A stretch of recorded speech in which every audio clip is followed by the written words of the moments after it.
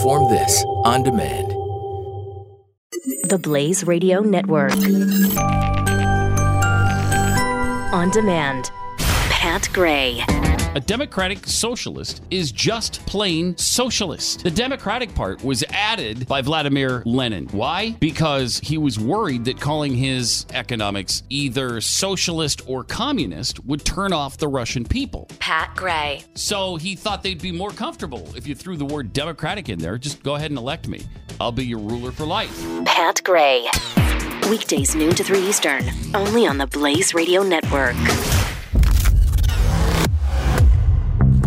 Breaching the fault lines of today. Welcome to Reform This with Dr. Zuhdi Jasser on the Blaze Radio Network. This is Dr. Zuhdi Jasser. Welcome to Reform This on the Blaze Radio Network. If you're searching for a voice of reason, if you're searching for a deeper dive into the topics that have to do with reform, that have to do with the most important issue in the 21st century, which I think is what 23%, almost a quarter of the world's population, is going to do with modernity. Either Muslims come to terms with modernity, or the world is forever going to be hitting the whack-a-mole program against radical terrorism, Islamist terror, against Islamic states, against Sharia, invoked theocracies, against movements that are Islamist. And at this program, I hope if you're looking for solutions, if you're looking for a Muslim voice of freedom, of liberalism, a Muslim voice that's not only unafraid to take on the radical Islamists, but takes the offense to advance liberty, to advance the ideas of American freedom into the Muslim consciousness, you have to look no more, because you've found the place. And if you've listened before, thank you for coming back. This week, I have to start by talking about Blasphemy Day. Blasphemy Day 2018 was last Sunday, September 30th, after my last podcast last Saturday. And a lot to talk about that, but basically, listen, this battle, and I was struck by a piece that I read by Brandon, I believe his name is Brandon O'Neill, and he wrote it at Spiked. It was fantastic, even though I believe he's a liberal and I'm a conservative, but that shouldn't matter when you talk about free speech, when you talk about freedom of expression. And the title of his piece was, "We Are All Ayatollahs Now." And he wrote it on the occasion of the 30th anniversary of the Satanic Verses, a book that at the time got attention because it was written by Salman Rushdie and the Islamic Republic of Iran. At the time, Ayatollah Khomeini in the 80s basically declared him not only persona non grata, but said that he should be convicted of the ultimate punishment for blasphemy against Islam, which is murder, assassination, killing. He then had to go under protection. There was an official fatwa on him, and the world started to learn what a fatwa was. Fatwa is Arabic for juristic ruling about Islam, Islamic law. And his punishment was the death penalty. Now, you can talk about whether Satanic Verses was well written or what the point of it was, but the bottom line is this was the sentinel event. In medicine, we talk about a sentinel event, how an error, a problem, a disease symptom, presentation, or deterioration can be an event that then teaches us about so many more cases. Well, that initial sentinel event against Salman Rushdie by the Khomeinists, by Ayatollah Khomeini himself, was a sentinel event about the Islamic State apparatus, not only in the Shia side, but as we would see in the Sunni side much later. And also at the time, but people were ignoring. So in this piece, Brendan O'Neill basically lays out how you would think that after 30 years since the publication of Satanic Verses, and all that Salman Rushdie's been through. Now, obviously, the fatwa was never removed, I don't believe. Is he still under security? I don't know the details of that, but he's obviously escaped to the West. But Khomeini has won. He's the moral victor in this despicable affair, as O'Neill says. His backward outlook carries more weight these days than the decent liberalism of secular intellectuals and literary figures like Rushdie. Now, obviously, he hasn't won because Rushdie is still alive, but it's not just about Rushdie himself. But how is the war for free speech? How is the war for liberalism versus theocracy in the land of Islam versus the land of war? And that's how the Islamists divide the world. They divide it into Dar al-Islam and Dar al-Harb. You and I have talked about that.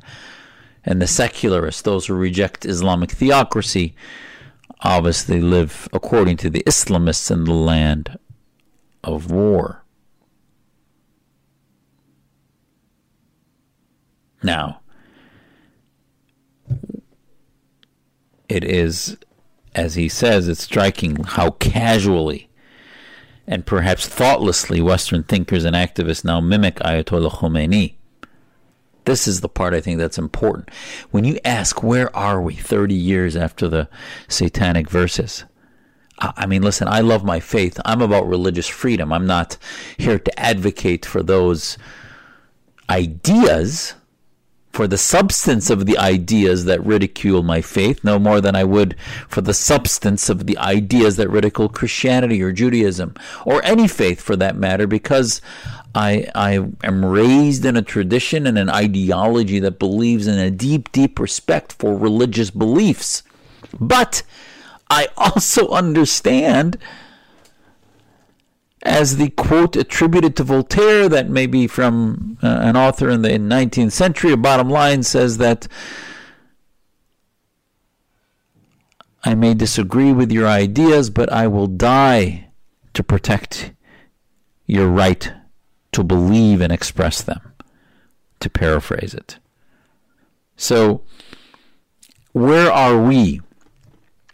As Rushdie was called upon to die for his ideas because of what he expressed, the true test of freedom is not what rational, necessarily middle-of-the-road, casual debaters about various nuances would do, but the true test of freedom is those on the fringes who push the limits of what we accept. And Salman Rushdie did that to one of the world's largest religions as far as people go and numbers go. And yet, where are we?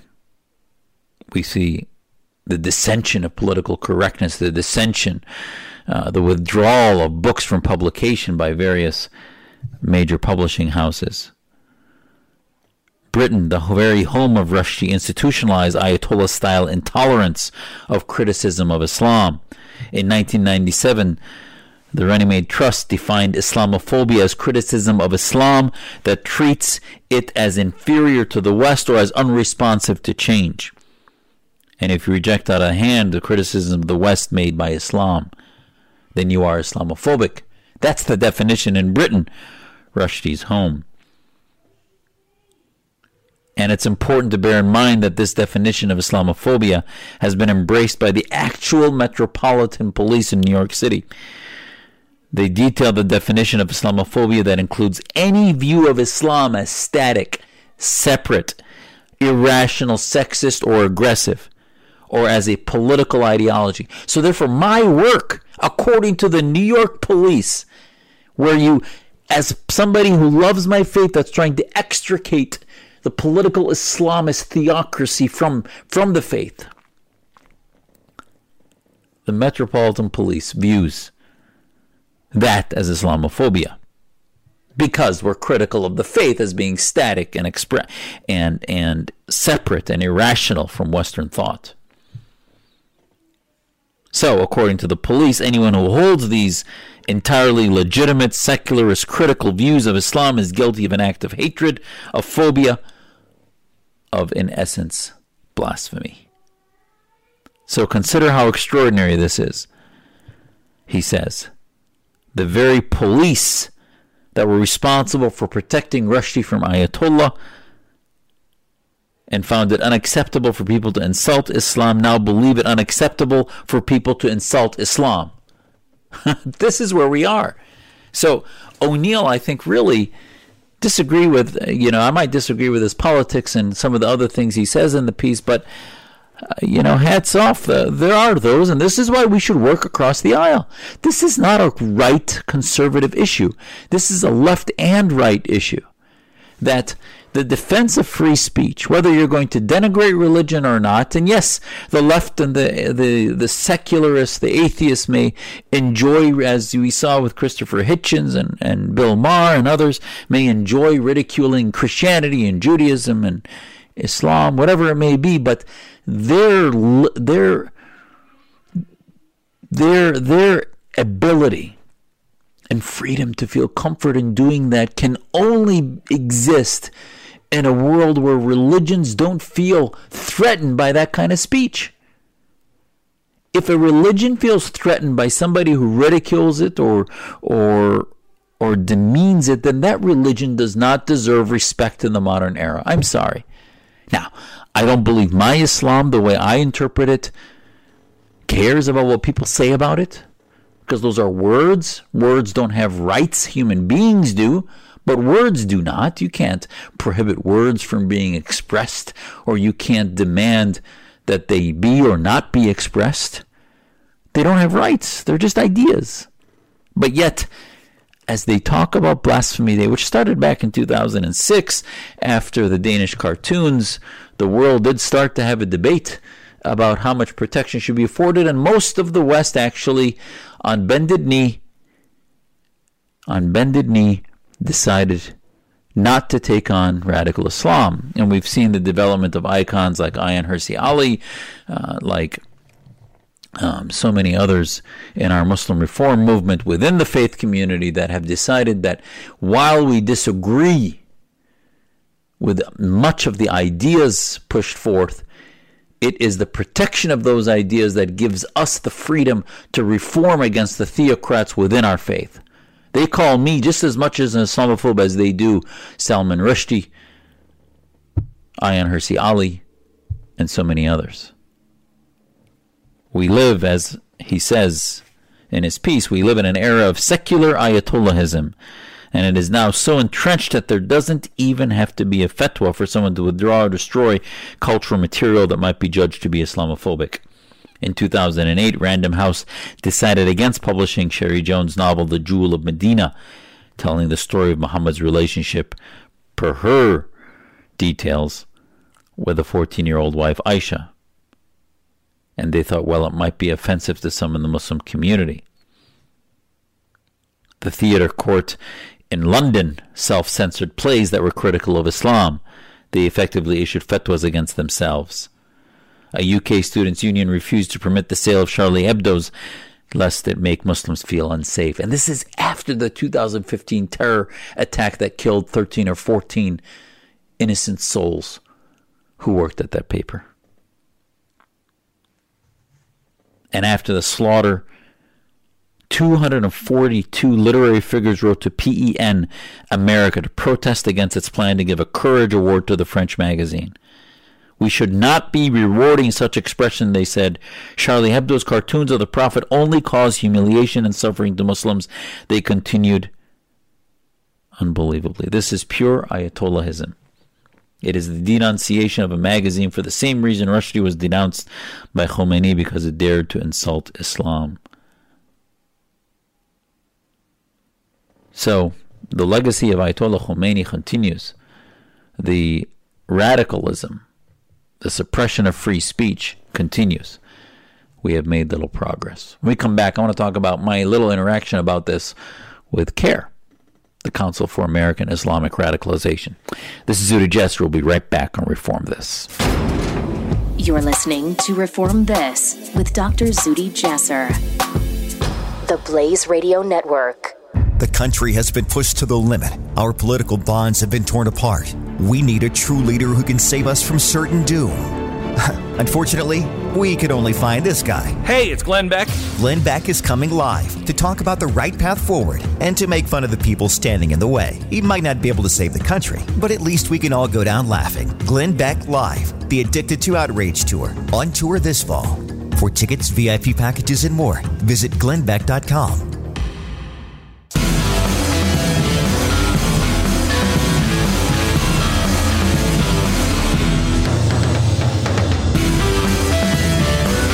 The Blaze Radio Network on demand. Reform This with Dr. Zuhdi Jasser. This is Dr. Zuhdi Jasser. Welcome back to Reform This on the Blaze Radio Network. We are talking about Blasphemy Day, how the front line of the battle against radical Islam, against political Islam, the root cause of radical Islam is free speech. And regardless of what you feel about the secularists, about atheists and others, they are often on the front line for whatever reasons. Whether we agree with their ideas or not, we should defend them to the death. We should defend them as vigorously as we do our First Amendment. And it is their ability and freedom to criticize and denigrate our faiths, including Islam, Christianity, Judaism, Hinduism, any faith, that ultimately will be the arbiter by which we measure the success or failure of Western civilization. And you look 30 years, as I mentioned last segment, you look 30 years now after Satanic Verses, Salman Rushdie, who was that, hopefully not the canary in a coal mine. It didn't end very well for the canary, but it was Sentinel Event, the Sentinel Event of the battle against fatwas, and we're losing. We're losing. As I said last segment from Brendan O'Neill, we are all Ayatollahs now.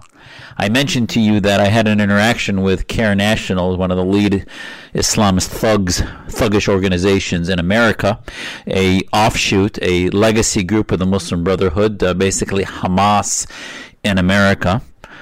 And in short order, they again proved themselves to not only be tyrannical, but to be advocates openly in America for blasphemy law. CAIR, on Blasphemy Day, I decided to retweet a tweet from a Islamism map feed that basically highlighted a cartoon that was satirical, sort of where Jesus and Muhammad, it was called Jesus and Mo, were together in an apartment, and it was mocking, if you will, the two religious leaders, and as we perceive of them in Islam to be the prophets of God. Christians perceive Jesus to be God. So for Christians, it was even more offensive, as it was denigrating God. For Muslims, it was denigrating two prophets. Well, CAIR took my retweet, my reposting, and said their Islamophobia Watch made a statement earlier this week. They said Islamophobia Enabler, which translates to their other term, Uncle Tom, Dr. Zuhdi Jasser retweets derogatory cartoon about Prophets Muhammad and Jesus. Peace be upon them both, as they always need to say, no matter what the context. And they then quote, they then tag El Sarsour, Omar Suleiman, who, by the way, has radicalized many. You know about El Sarsour. They tagged Imam Johari, Imam Suhaib Webb, and Yasser Qadi. Sort of a series of Islamist radicals, Salafis that exist in the United States, have spoken on it. Well, my good friend Majid Nawaz then tweets that and says, "Are you Islamists trying to get Zuhdi Jasser killed? There's nothing wrong with criticizing Islam, especially but not exclusively if done by Muslims like him." He's defending satire here, not criticizing the religion himself. That word Islamophobia is a total misnomer for this very reason. And he makes a very good point, which was our response, my response to them, and also our American Islamic Forum for Democracy's response to them. Went back and forth with them on Twitter, and I said, "You fools, I'm obviously not saying that about the Prophet myself, but on Blasphemy Day, where thousands have been killed in the name of preventing criticism of Islam, it is appropriate for Muslims to recognize the importance of the defeat of political Islam and blasphemy-based, Sharia-based countries. And that's all I was doing, is recognizing the freedom of the poster to make that cartoon. I've been blocked from CARE, so they actually had the cowardice to tag me behind a block on Twitter, which shows exactly how free speech works for them. And then initially, within 5 or 6 tweets, our organization had not been blocked, but then they blocked us. Why? They blocked the American Islamic Forum for Democracy because we had the temerity, my staff had the temerity to ask them if they would condemn Hamas and identify them as a terrorist organization. Again, proving that Nihad Awad and his colleagues are simply Hamas on K Street. Hamas as an arm in Washington of the OIC, the Organization of Islamic Cooperation Lobby, the foot soldiers of the Islamists of the OIC. We just saw Nihad Awad met last week, and as I told you last week, I wouldn't know how to get a meeting with Rouhani, the president of Iran, and Erdogan. If you strapped me down and tortured me, I would not know. But yet, Awad met. Do we know what happened as a result?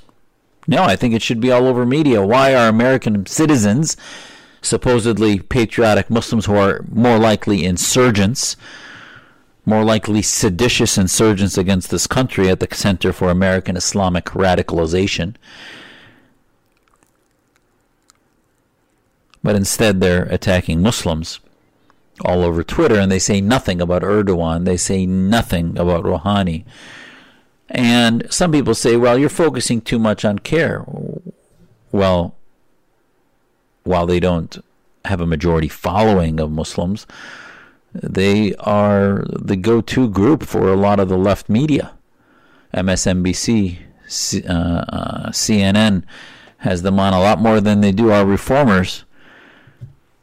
Why is that? The influence of their lobby, the PR firms that they hire in Washington and New York and Hollywood and elsewhere. Why is that? And ultimately, as the IPT wrote in their review of the interactions, ultimately, they are the ones endorsing and enacting blasphemy laws in the United States.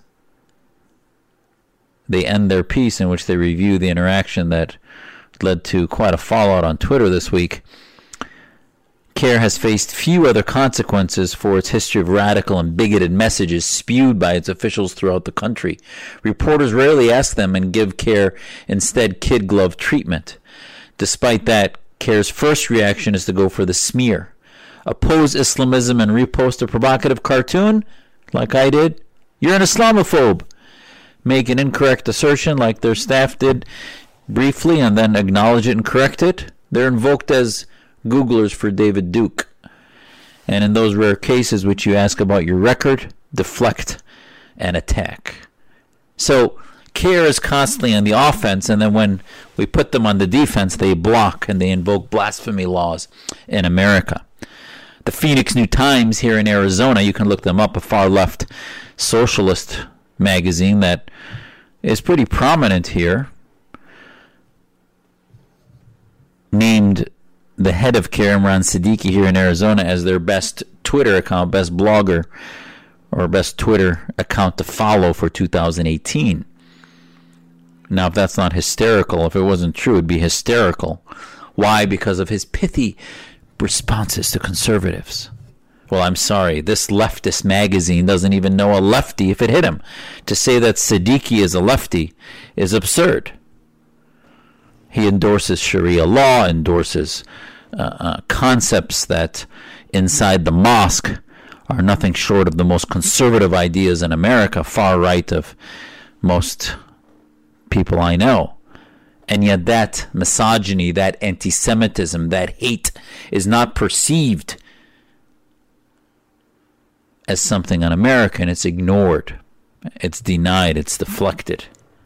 So, unfortunately, you look at free speech. You look at free speech in this day that they looked at the Blasphemy Day recognition of those who Unlike in America, where we can complain, we can try to bring it to the surface, but then it gets marginalized. In Turkey, in Saudi Arabia, in Iran, these people get tortured, they get imprisoned. The people running the government, running the state police, running the military are the CARES, are the Nihad Awads of the Middle East. So, if we are to defeat them, we need to wake up. We need to wake up to the fact that Nihad Awad in Saudi Arabia is King Salman. In Iran, it's Hassan Rouhani. In Turkey, it's Recep Erdogan. Thuggish tyrants who use the term Islamophobia to suppress any free thinking, any critical thinking. So, to them, free speech is a sword and a shield. They invoke it as a shield. They become a victim. They claim to be victims of bigotry and Islamophobia. They use the word Islamophobia and the concept as a shield to restrict others' free speech and claim their own. And they use it as a sword in order to name and demean and libel and slander their enemies.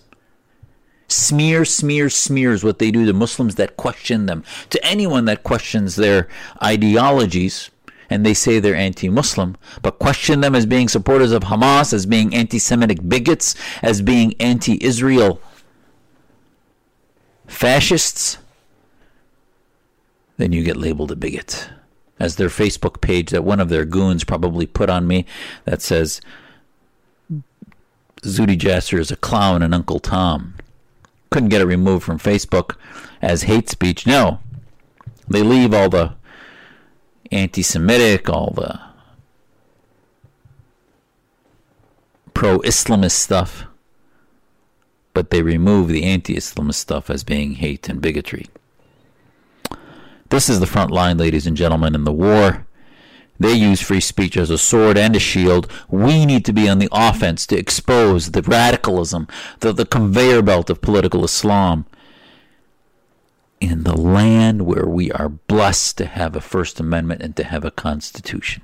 This is Zuhdi Jasser on Reform This. Breaching the fault lines of today. This is Reform This with Dr. Zuhdi Jasser on the Blaze Radio Network. Don't miss the Morning Blaze with Doc. $37.9 billion in commitments that are being made. You know what? I'm a giving guy. Mm-hmm. I want to double that. I want to match that. You're going to match it? I'm going to match it. In commitments in made? Commitment You're making made. the commitment? I'm going to make a commitment. Are you actually going to give the money? No. Oh, okay. No. But you're making the commitment. The Morning Blaze. Weekday mornings, 6 to 9 Eastern on the Blaze Radio Network.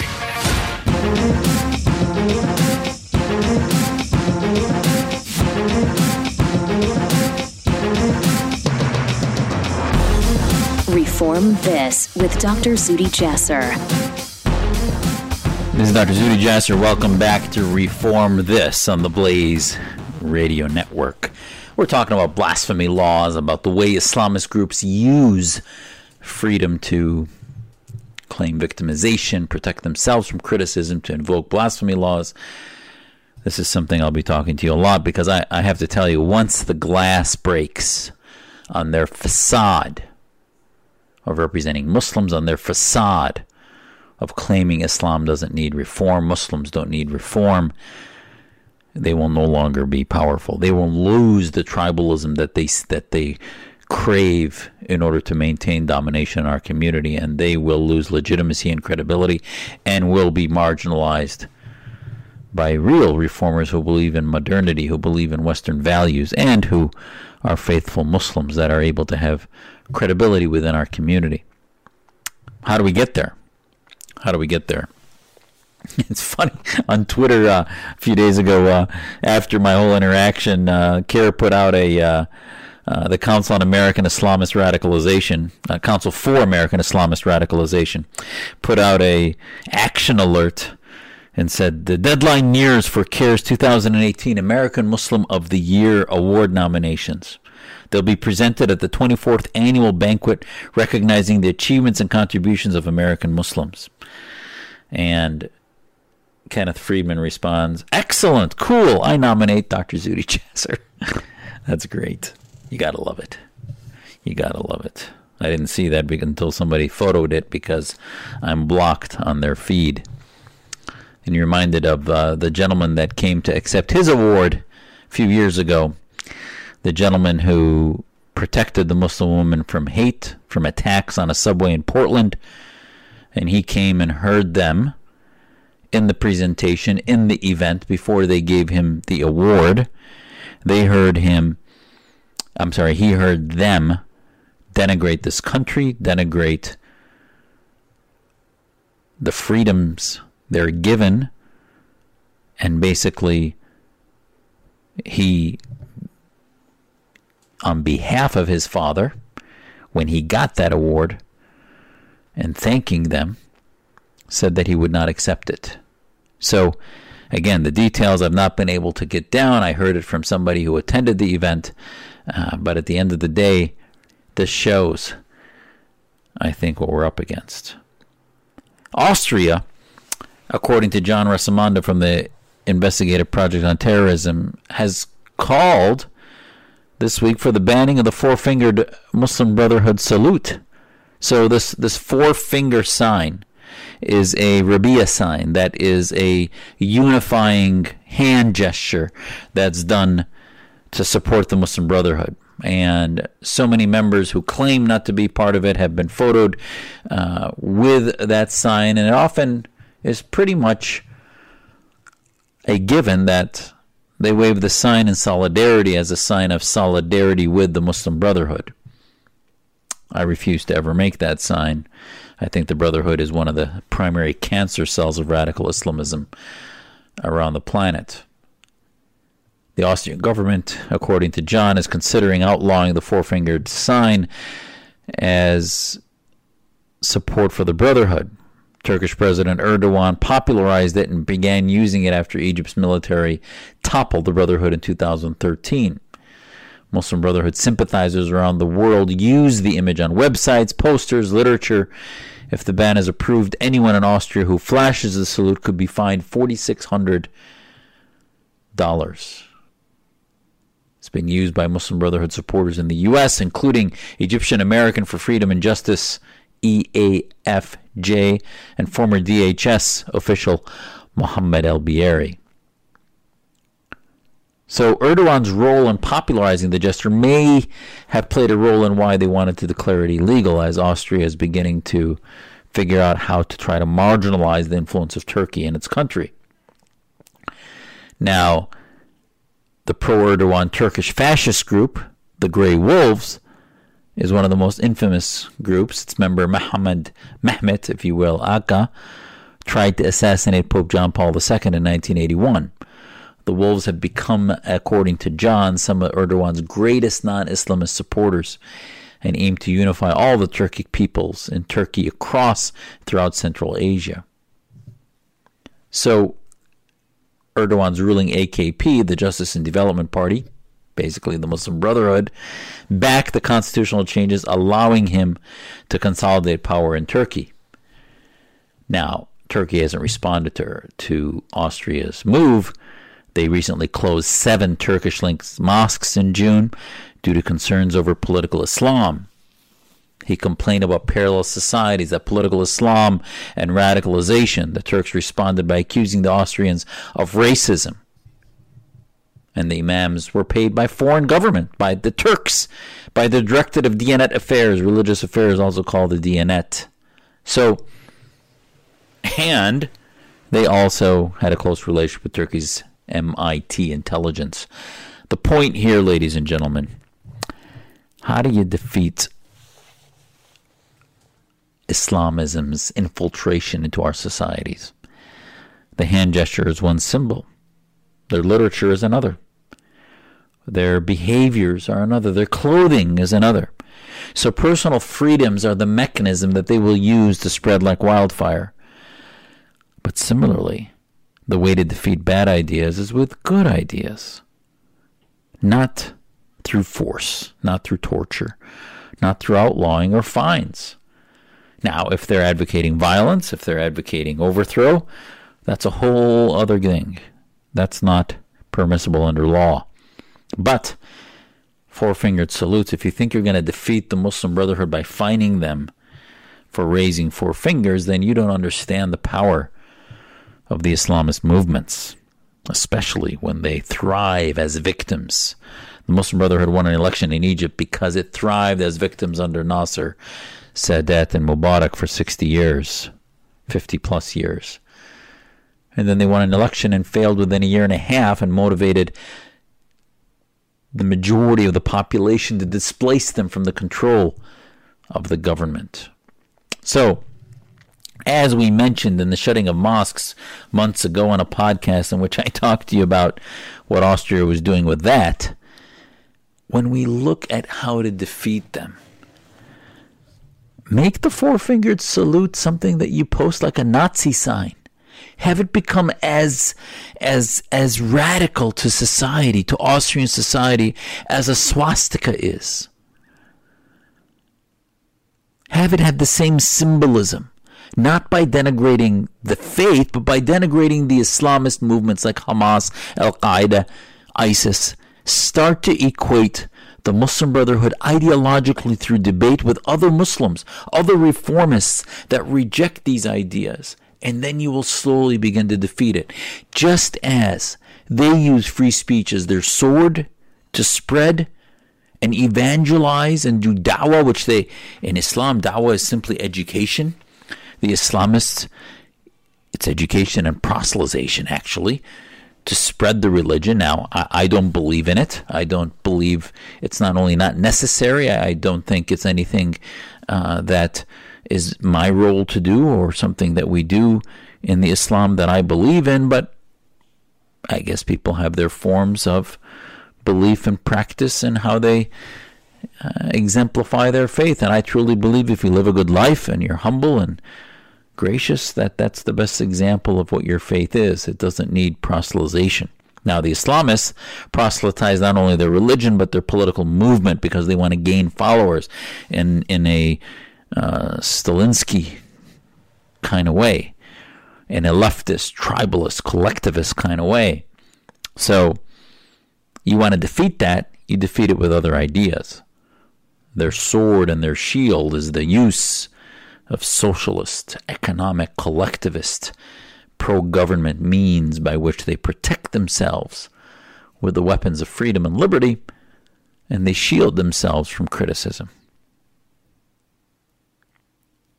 If we're going to defeat that, we need to not only use liberty, separation of mosque and state, national identity, patriotism as our sword against their sedition, against their insurgent ideas of Sharia, of separate societies, to defeat Islamist movements, but in an offense, appeal to Muslims that the best society they would ever want to live in is a liberal one that did not force women to be subjugated by men, that did not within the society force ideas of anti-Semitism and hate of the systems that they live in, of the West that they live in, that did not advance advocacy for the cutting of limbs for those who steal and other hudud punishments, etc. That needs to end. It needs to be countered. So yes, the Rabia sign of four fingers should be marginalized, should be looked upon like a Nazi symbol for those who want to take away our freedoms. But don't outlaw it, don't fine it, don't make it illegal. They'll find some other way to represent their ideas. They'll move underground. They thrive underground. You can't defeat ideas that don't have the light of day upon them to defeat them. The Turks now are dealing with the power of the AKP because the era of Ataturk and the secular nationalists of Turkey pushed the Islamists underground, and they never really defeated the Ottoman Islamist ideologies. And now those chickens are coming home to roost, and they're headed towards one of the most theocratic, dictatorial tyrannies, not only in Europe, but in the world.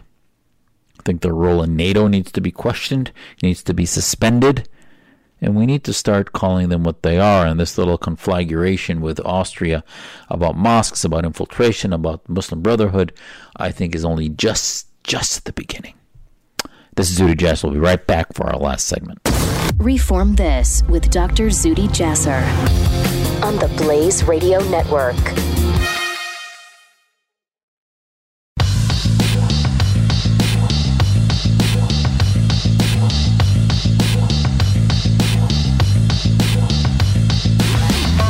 Reaching the fault lines of today. This is Reform This with Dr. Zuhdi Jasser on the Blaze Radio Network. This is Dr. Zuhdi Jasser. Welcome back to the last segment this week of Reform This. I'm going to end on one of the cross-cultural stories. You know, I've talked before many times about the importance of reaching into large populations, that you're not going to reform Islam, you're not going to reform Muslims by simply doing armchair Friday night discussions in mosques here or there. It's not going to happen that way. It has to be a mass movement. And mass movements, as we saw in the Middle East, started through massive viral social media changes on YouTube, Facebook, and Twitter. This is why I was pulling my hair out trying to get the attention of Ariana Grande and so many others after the Manchester bombing and ISIS attack, that maybe an iconic singer whose fans were killed as they exited would come to her senses that her tour was attacked. The Dangerous Woman tour was attacked because of what she stood for. But still, she fell back to what was comfortable for many in the West, who often feel our culture in the West is to blame rather than to lead, and ultimately never even mentioned Islamists, terrorists, or others, and simply was worried about backlash. Well, this week, there's another cultural event happening, and thanks to the leadership of Ryan Morrow at the Clarion Project and the Clarion Intelligence Network, and his unbelievable work on this. I mean, I don't know where his sources are or how he gets it, but he does have some deep sources, especially on the Fuqra files. I would ask you to go to his website, Fuqra, F-U-Q-R-A files.com, and look at some of the research. But the hype this week, and this is about UFC. The cross culture is UFC 229. There's a fight this weekend. Tonight, actually. This is released on Saturday. So the fight is going to be tonight. Conor McGregor and Khabib Nurmagomedov at UFC 229. The hype's been building, as Ryan said, by the minute. And yet, every day there's more and more being released and discussed by Conor McGregor himself about the radical connections of his opponent's handler, and maybe even his opponent himself, who's connected to Chechnya's president, radical Sharia government president himself. McGregor confronted the UFC's biggest manager, Ali Abdelaziz, who manages his Dagestani rival, Khabib Nurmagomedov. Abdelaziz used to be a member of Jamaat al-Fuqra, as explained in the Fuqra files. Abdelaziz's involvement with Fuqra and the U.S. government was revealed by Morrow and Moyer, who were approached by Abdelaziz in September 2010 about telling his story. Moyer wrote a book in 2012 in which he told about his story. And then additional details were discovered, and we're not exactly sure. It's not exactly sure whether he was simply working for the FBI as an agent, or was he a double agent also feeding information back against this country and for terrorists.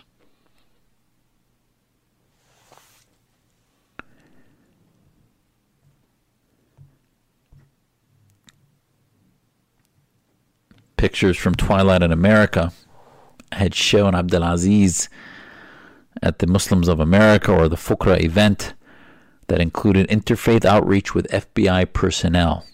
He told Moyer that Fuqra's BS, the U.S. government at such events, used to happen on a regular basis.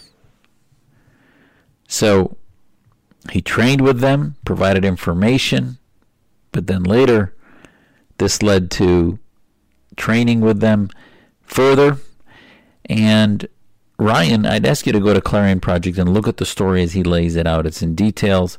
It's about the relationship with Abdulaziz, with Fukra, and their radical connections. Suspicions that Abdulaziz was acting as a double agent, he strongly denied, but his relationship with the FBI ended, and sometime later, so did his relationship with the NYPD. The U.S. government sought to deport him back to Egypt. So if he was really just an agent and a nice guy, why were they seeking to deport him? And yet, McGregor, in a press conference, referred to Abdulaziz as the terrorist snitch. He referred to him as a mad terrorist. He shocked the MMA world, the mixed martial arts world, and sparking massive interest in what he was referring to. It's like, why is McGregor calling this guy? Is it racist? And yet, there were very few references in millions on social media, as Ryan points out, to Islamophobia or bigotry or other dismissals or denials. McGregor trash-talked his opponent, as they often do, about ties between his UFC actors and dictators, including Islamist extremists and the Russian government. He mocked his Dagestani rival, Khabib Nurmagomedov, over his father's ties to Chechnyan dictator Ramzan Kadyrov, a Putin-backed, as Ryan notes, Islamist extremist known for his vast human rights abuses, including the purging of homosexuals. He said he'd condone the honor killings of homosexuals by their Muslim relatives and would not enforce laws prohibiting it. Sounded like Ahmadinejad in Iran, sounded like the head of Saudi Arabia. And by the way, this was interviewed also. He said the same things on a major and international interview on HBO, Real Sports, or possibly 60 Minutes. Look it up.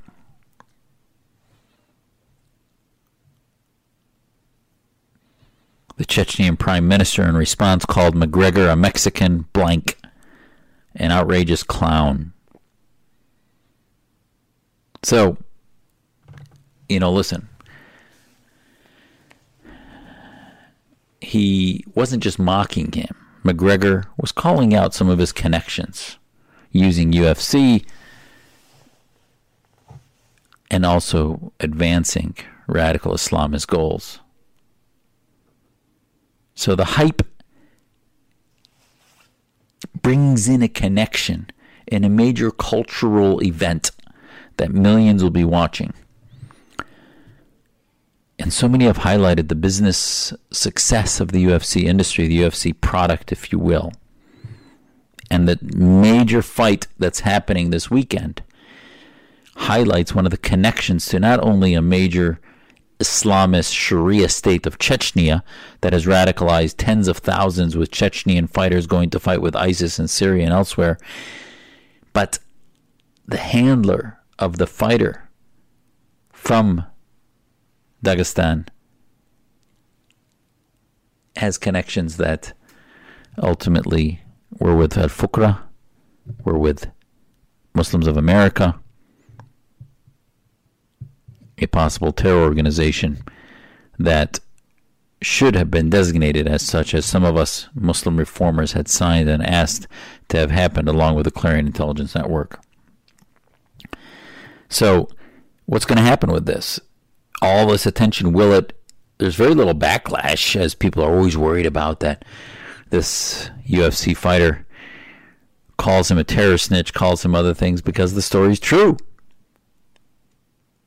Well, in other media and CNN, MSNBC, etc., you say such things and nobody cares about the truth. You'll still be called an Islamophobe. You'll still be called a bigot.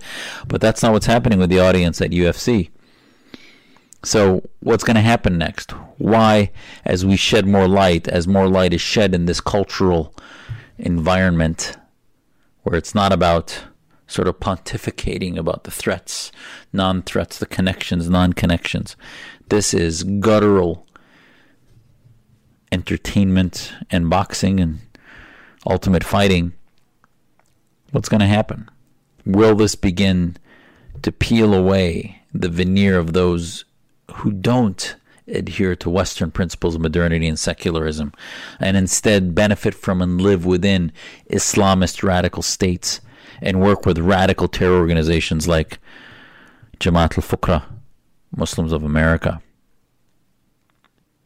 Clarion Project outlined has shown a couple political candidates even that ran for Congress in Massachusetts connected with these organizations. And then I think there was another one in Alaska or something like that, and one left the campaign, the other one did not, but thankfully lost miserably. But at the end of the day, what is going to be the threshold in which these no longer become little odd stories, but become pertinent stories, just like they showed when they attack, appropriately so, fascist groups that carry tiki torches or other things, whatever it is that we see on CNN and elsewhere.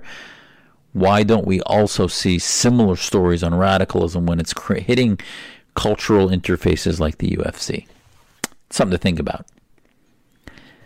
Well, as always, it has been an honor to be with you this week. We've gone from Blasphemy Day to the Council on American Islamic Radicalization and their advocacy for blasphemy laws in America, and our interactions with them on Twitter, to Conor McGregor and UFC. We always cover a lot of ground, don't we? It's always great to be with you. God bless. We'll see you next week. This is Zuhdi Jasser on Reform This. Reform This with Dr. Zuhdi Jasser. Breaching the fault lines of today. The Blaze Radio Network.